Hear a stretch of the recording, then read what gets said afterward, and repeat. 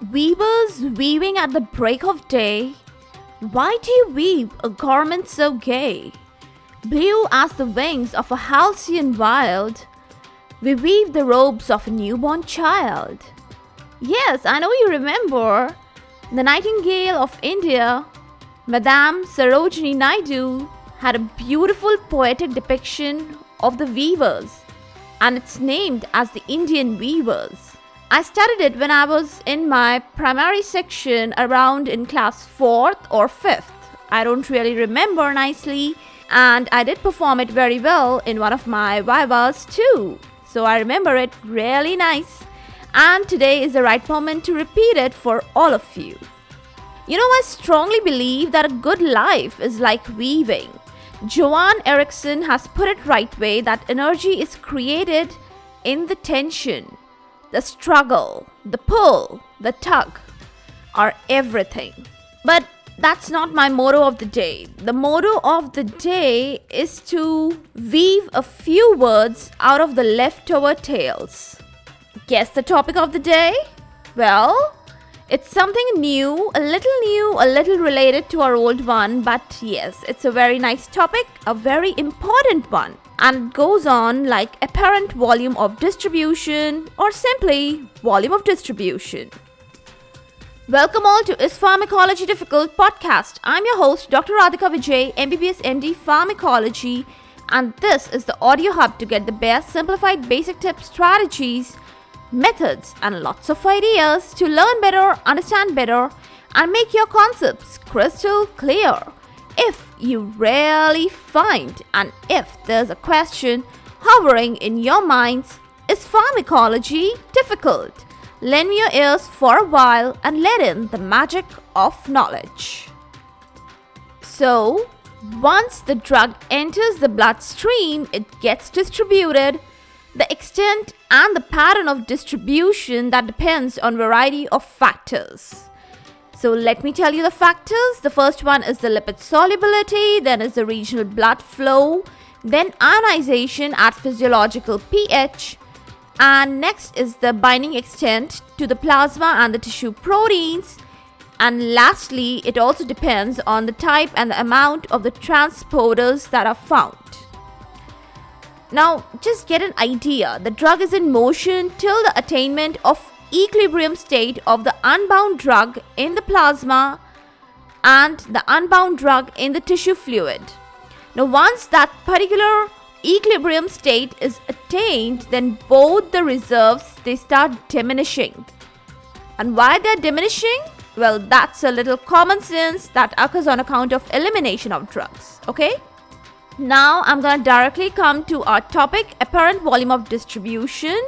It is defined as the volume of fluid utmost necessary in order to withhold or contain entire amount of drug in the body at equal or the same concentration as in the plasma. Well, I'm sure some of you did not get a single meaning out of this whole definition. And there's no big deal. Even I got to know about it after reading it so many times. So you have to go through that process. You listen to it again and again, you read it again and again, and then you get the meaning of what does it actually means or what is it. See, we have a formula also for this apparent volume of distribution, okay? Now, as I start describing this apparent volume of distribution, you'll get to understand the concept of what do I mean by apparent volume of distribution. See, why I'm using the word apparent. Apparent means because it's not real. It's apparent, it's hypothetical. We are imagining the whole body as a single homogeneous compartment. And then we are giving one formula which goes on something like this. The volume of distribution is equal to the amount of the drug in the body upon the concentration in the plasma at the time 0. Now, time 0 is the time when IV administration, intravenous administration is done, okay? And in a very simple term, volume of distribution is equal to the dose given intravenous upon the plasma concentration. That's so simple, right? So, Apparent means it's a hypothetical, it's not real, because we are imagining body as a single compartment. The body is not a single compartment, right? So, just to derive a sort of a concept out of it, now let's go back to the definition quickly so that I can explain you what does the definition mean. Now, when you imagine the body as a single homogeneous compartment, then what is volume of distribution? It's the amount of the fluid that withholds or contains the entire amount of drug. Entire drug amount that is administered in the body at the same concentration as it is in the plasma. That's really tricky, but that makes a little sense. Better than the last one, right? Okay. Now, this whole concept of volume of distribution is quite essential. It is useful to compare the drug distribution in body with the volumes of water compartments in the body. That's the beauty and that's the essence of learning this volume of distribution. So let's quickly get to know the distribution in the water compartments in the body.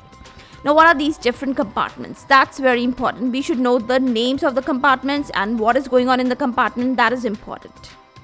So the first compartment I want to talk about here is the plasma compartment. It comes into vogue for high molecular weight drugs or highly protein-bound drugs. Why? Because they stay limited to the vascular zone or the vascular compartment. And when they're limited to a particular zone or compartment, definitely the volume of distribution is low. Yes. And very good example for such a condition, for such a drug, is heparin. You can just imagine that this volume is 4 liters in a 70 kg person. How low is it, right? Now, the next compartment in the body we should know is the extracellular fluid. Now, just add up the plasma volume and the interstitial fluid volume, and what you get together, the sum is the extracellular fluid volume. It's generally around 20% of the blood water or 14 liter approximately in a 70 kg person. Now the question that arises here is what is the importance of knowing this extracellular fluid volume?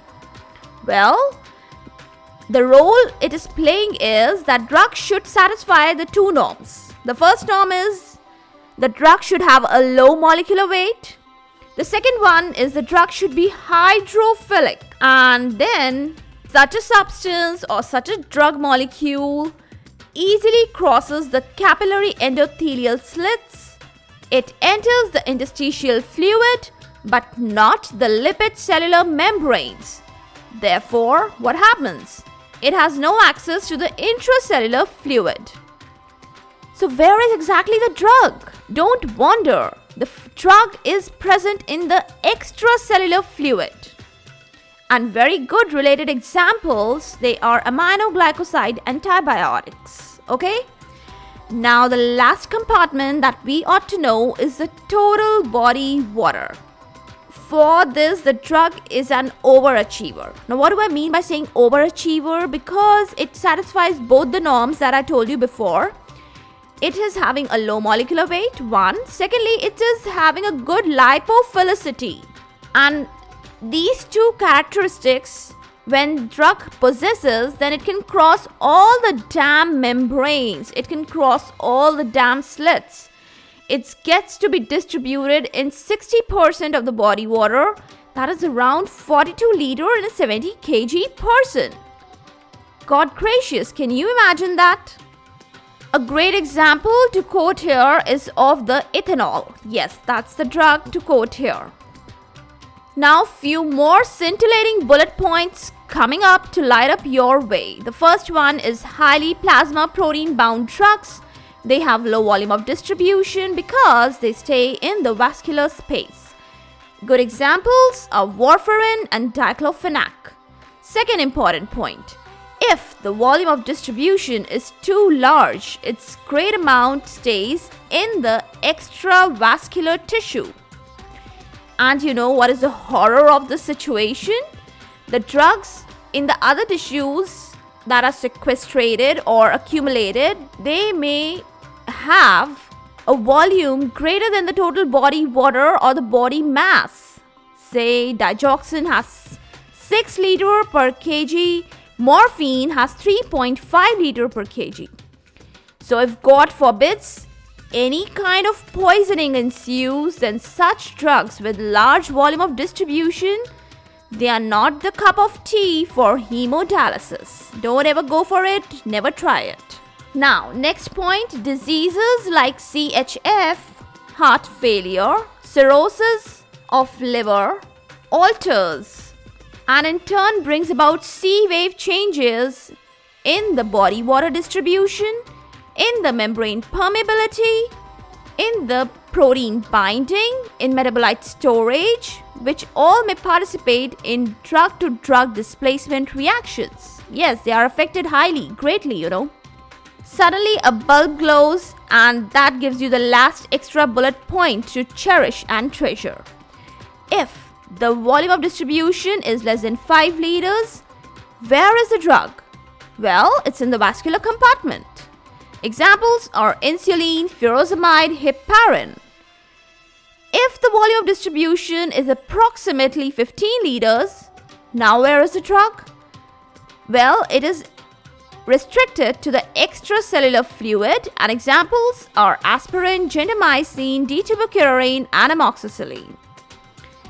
And if the volume of distribution is more than 20 liters, where is the drug now? It is all over, throughout the body water. Examples are phenytoin, methyl-dopa, theophylline. It may be hiding in the tissues also. Yes, it can collect there. Examples are digoxin, morphine, chloroquine. Now, in the end, I want to have certain reflections on how to determine the volume of distribution.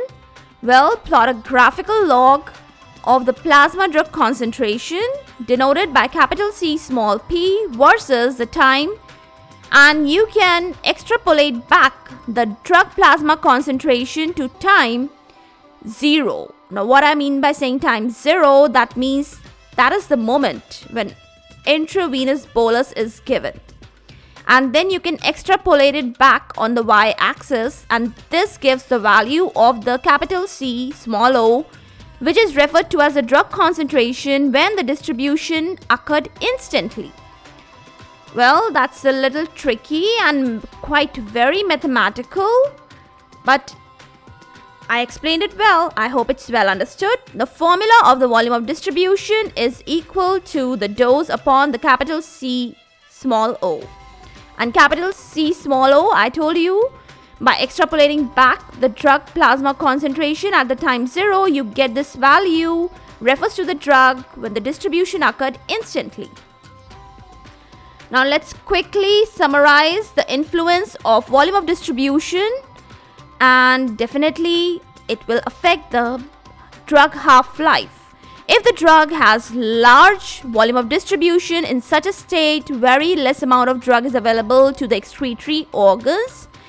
And if you increase the volume of distribution, you are increasing the half-life of the drug, and drug becomes long-acting. Yes, so the concept to comprehend here is the amount of drug reaching for excretion to the liver and the kidneys decides the drug elimination.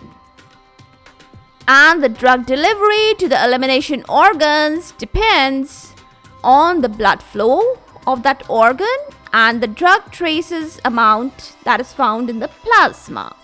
So that's all, dear folks. I've woven a lot worthwhile on this subject loom today. And even Mahatma Gandhi said that he regards spinning and weaving as a necessary part of any national system of education. That's so amazing, right? For all the updates and latest episodes of my podcast, please visit www.ispharmacologydifficult.com, where you can also sign up for a free monthly e-newsletter of mine. It actually contains a lot of updates about the medical sciences, drug information updates, and my podcast updates also. You can follow me on different social media handles like Twitter, Insta, Facebook, and LinkedIn. they all are with the same name, is pharmacology difficult? If you are listening for the first time, do follow and subscribe whatever platform you are consuming this episode. Stay tuned.